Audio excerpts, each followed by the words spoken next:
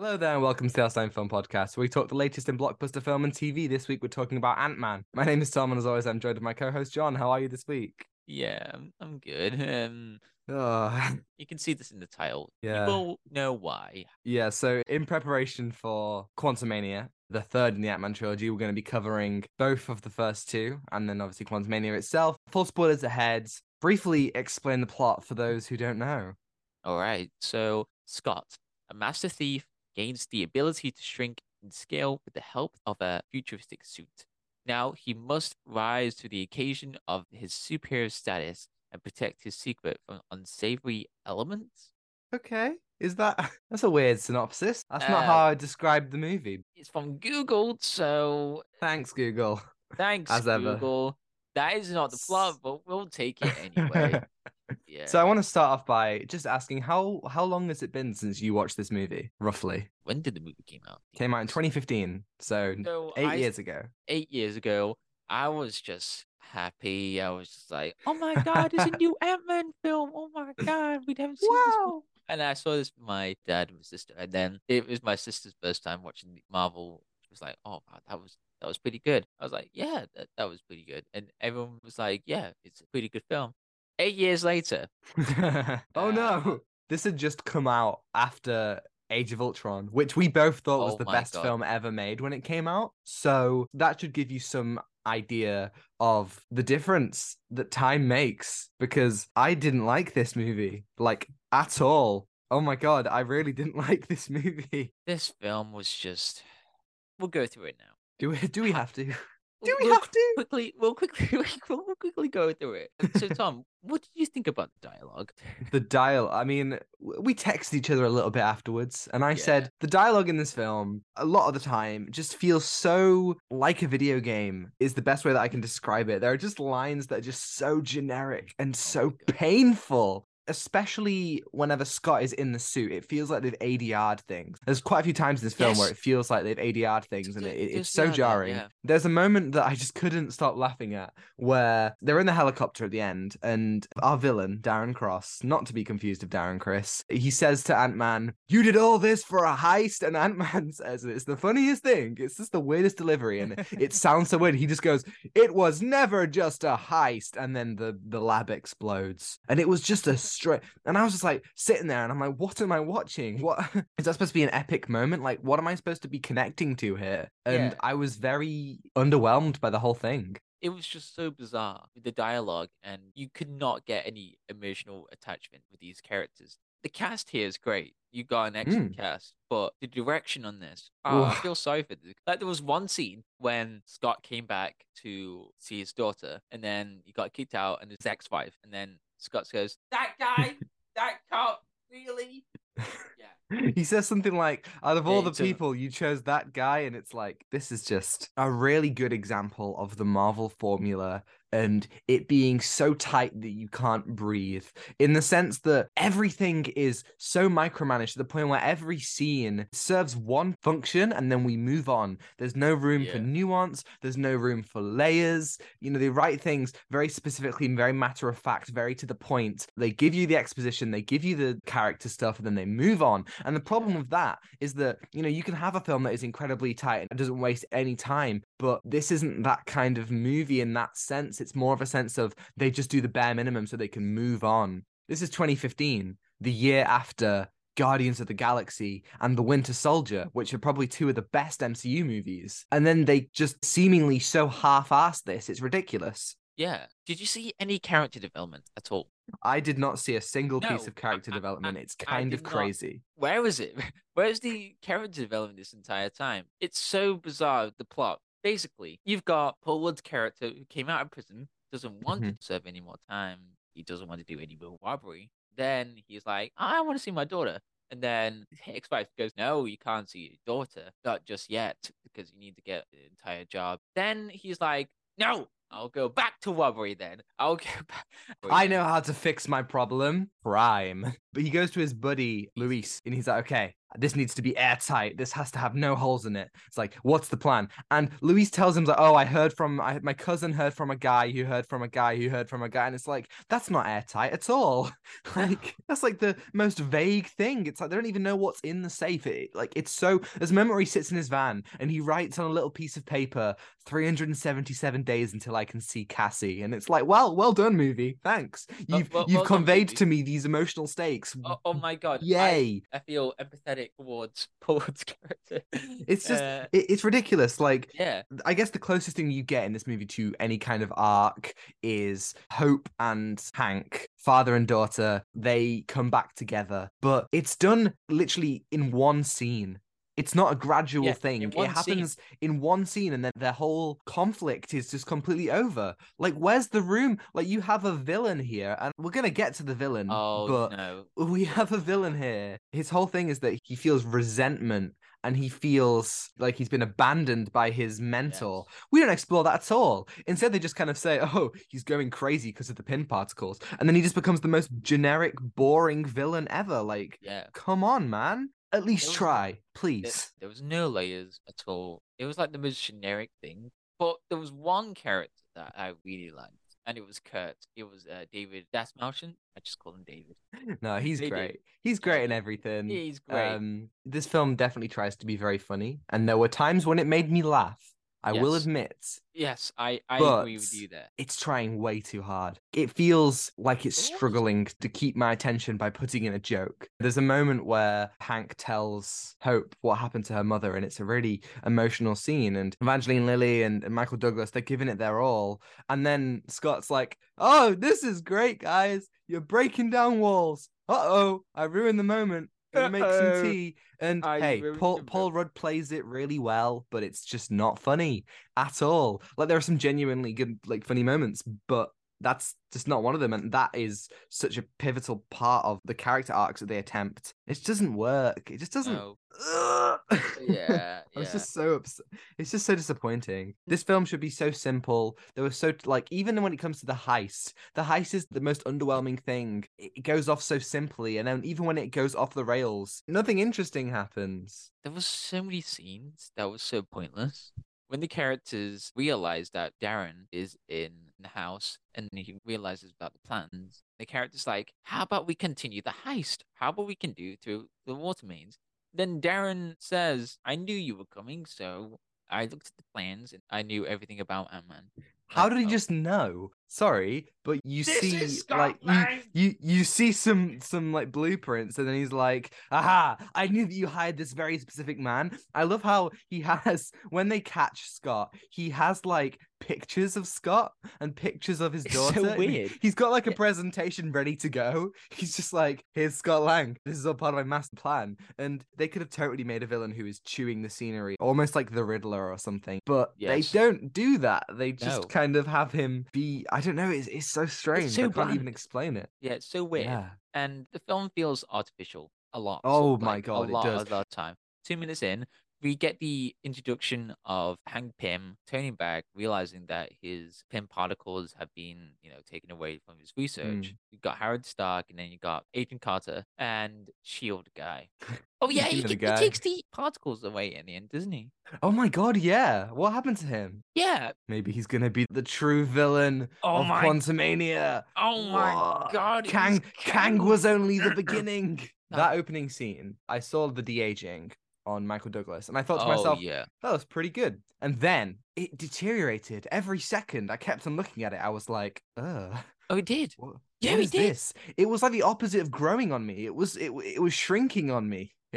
like Ant-Man. And it was just it was so weird. After, I think it was around about the time that Scott was talking to his ex-wife at the birthday party, I paused the movie and I had to go and just check that motion smoothing wasn't on. And I know that motion smoothing isn't on my TV, because why would I have it on? But I had to check, because I was like, this just looks so weird. It looks so artificial. Everything looks airbrushed, and everything just looks like so strange. And the whole time I'm just looking at it, like, this just doesn't look good. Half of the heist is just Ant-Man running about in CGI, electrifying stuff, and it doesn't even look real, nothing tangible. When Darren puts on the yellow jacket suit at the end, I want to say specifically, the Ant-Man suit is gorgeous. It's Yes. amazing. I love the kind of motorbike kind of like leather style to it. It looks awesome. The yellow jacket suit sucks ass, and it's so obviously just CGI. I don't know if they made it for real, but it looks like they've just painted it over with CGI, and they've literally just, it looks so bad. It just makes me cry. I'm like, why would you do this? Oh yeah, the boss.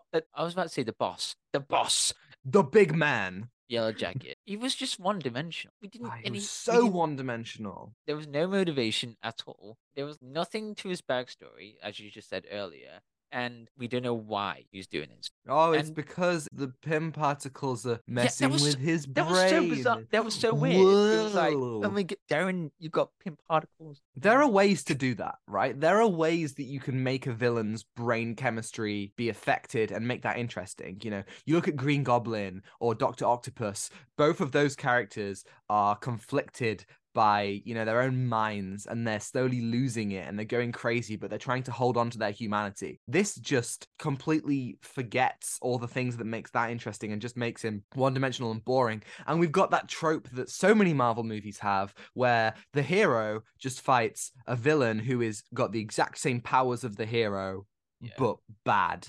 He's like the kick the dog type villain. In some Yes. westerns, you got like the kick the dog, and then in this film, he just kills a lamb. Oh, Yeah, God.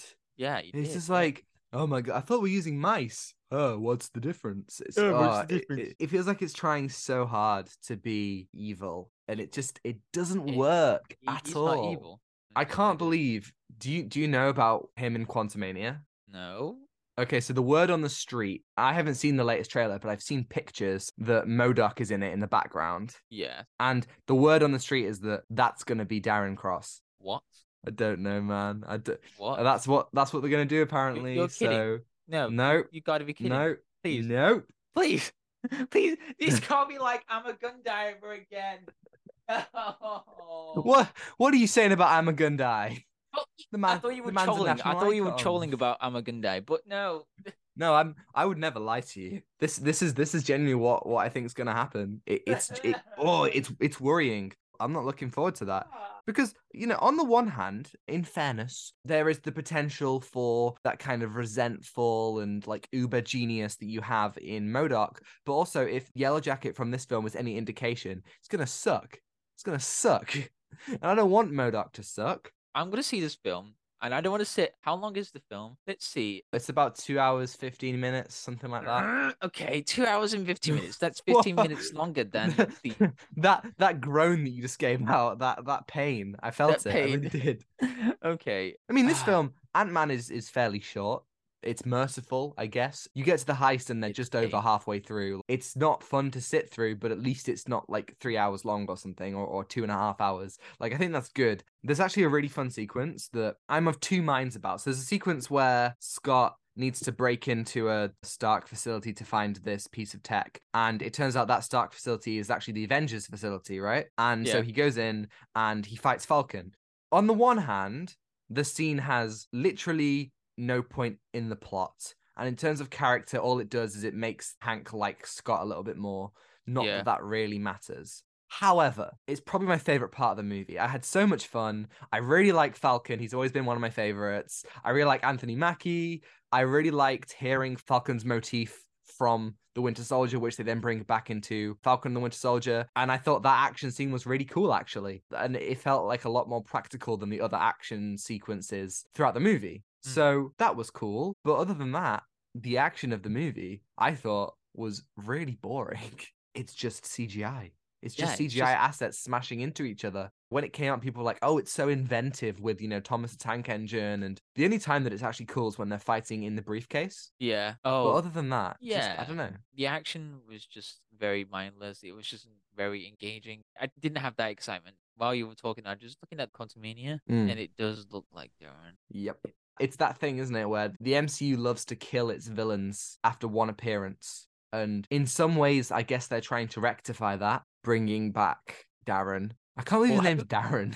Bloody Darren. They're bringing back Darren. It's just such a strange thing. No, it's 2 hours and 5 minutes, actually. Oh, okay, so that's not too bad actually. Yeah, I'll take that. That's good. I'll probably cry or snooze during the film. It's the first film of Phase 5.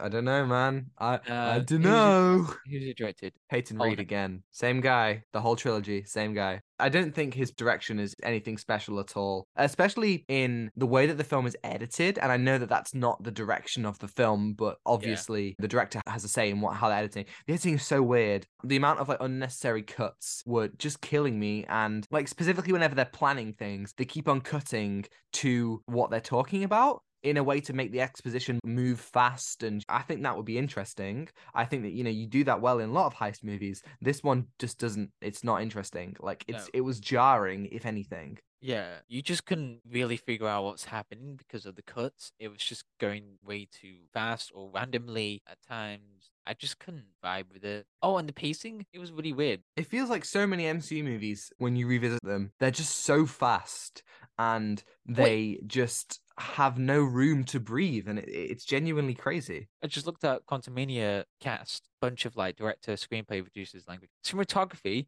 Bill Pope. Oh, right. Yeah, Oh, well, hopefully Quantumania looks good. Hopefully Bill Pope will deliver. Well, you know who was going to originally direct this movie, Ant-Man, right? yes, Edgar Wright. Yeah. I am so upset that, He could have like, made this film a lot better, actually. can you imagine if Edgar Wright had made this movie? Speaking of Bill Pope has worked with Edgar Wright. Yeah, I'm just looking Yeah, now. He did Scott Pilgrim, he did Baby Driver, so potentially that collaboration could have been so much more interesting. I truly believe that Edgar Wright could have made something so much better, something so much more contained, something that had a better narrative thrust, something that would have been funnier. Just think Edgar yeah, Wright would have been a much, much better choice. However, he did make Baby Driver, and if he had made Ant-Man, maybe he wouldn't have made Baby Driver. So I think I'd rather have Baby Driver than Ant-Man in my yeah, life. same. So I guess potentially it was a blessing in disguise. I just not a good movie, man. I like the main theme though. If I'm gonna give it any credit, I liked the main theme.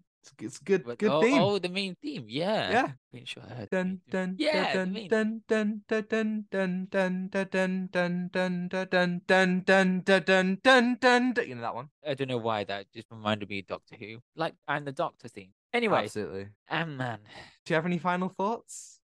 the film was crap. It was. Yeah, It really was. Oh yeah. my God. To the point where I'm really sorry. I'm not sorry. I preferred Thor: The Dark World. That's a bold claim right there. Yes. I preferred Yeah. The Dark World like a lot. Like, if anyone listening, if you want to go back and listen to our Dark World video, it's not a good movie, but I think it has better moments in general. I think there are really powerful moments that Ant-Man completely lacks. I think it's got a really good aesthetic and its performances are more enjoyable and more varied than Ant-Man. But God, man, we've watched. So I figured this out yesterday. In the last year, we've rewatched Avengers, Doctor Strange, Thor 1, 2, and 3, Black Panther, and Ant-Man. We've done 7 MCU movies on top of all the new stuff that's come out. And out of those 7, 3 have been great, 2 have been mid, and 2 have been just bad. And Yeah. that's really, really, really disappointing that the MCU, I just don't think it holds up. Most MCU movies, if you rewatch them, they get worse every time. And that really, really sucks. Yeah. You just been to the cinema like years ago and you're like, wow, this is pretty good. And then you come back, you're like, how did I watch this film? The films are aimed at kids. That's true. And we're not kids anymore, John. We're old men. And we're so much more cynical. But I don't think just because they're aimed at a younger audience, it means that we should settle for this kind of mediocrity. There are so many amazing films, even ones we talked about recently. Guillermo del Toro's Pinocchio, for example, is aimed at a younger audience, but it really tackles those deep themes and it really leaves an impact. There are loads of like Pixar movies or even some of the early MCU movies or other superhero movies, films that are aimed at a younger audience, but still go so hard. It's disappointing that some of these just have to be such, I don't want to say trash, but trash. And that's disappointing. Yeah. What are you going to give Ant-Man out of 10? 3 out of 10. 2. Damn. Yeah, no, that's fair. That's very fair. The Oh, only two things boy. I really liked was the theme and then David. David. Thank you, David. Thank Thank you you. very much. I liked Right. the Falcon scene. What can I Oh say? yeah, I'm a, Falcon, yeah. I'm a sucker for the Falcon. I'm really excited for Captain America next year. Oh But yeah. for now, we can close the book on the first Ant-Man movie and open the book for Ant-Man and the Wasp next week. Yay! It's gonna be worse. It's gonna be worse. It's I gonna just be know way it. worse. Well, tune in for that next week, folks. Thank you everybody for listening. If you enjoyed it and you're listening on YouTube, you can give us a like and subscribe if you want to see more. And if you're listening on Spotify, you can follow us and give us a 5-star review if you think we're worthy. As I say, next week we're doing Ant-Man and the Wasp, and then the week after that we'll be doing Quantumania. So, let's hope it's relatively painless, but I just know it won't be. Yeah. And you can send us an email. Tell us your thoughts on Ant-Man and on the MCU. Do these films hold up for you? I'm genuinely curious. Send us an email at outstimefilmpod@gmail.com and we'll answer it right here on the podcast. And you can also follow us on Twitter and Instagram at outstimefilmpod. And yeah, I think that's everything. Yeah. Ant-Man is one of the movies we've watched. It is. It's true. We've watched worse. It's true. We We've watched much worse, but we've also watched a lot better. Yes. Thank you for listening. Take what you're given. Give nothing back. Goodbye. Goodbye.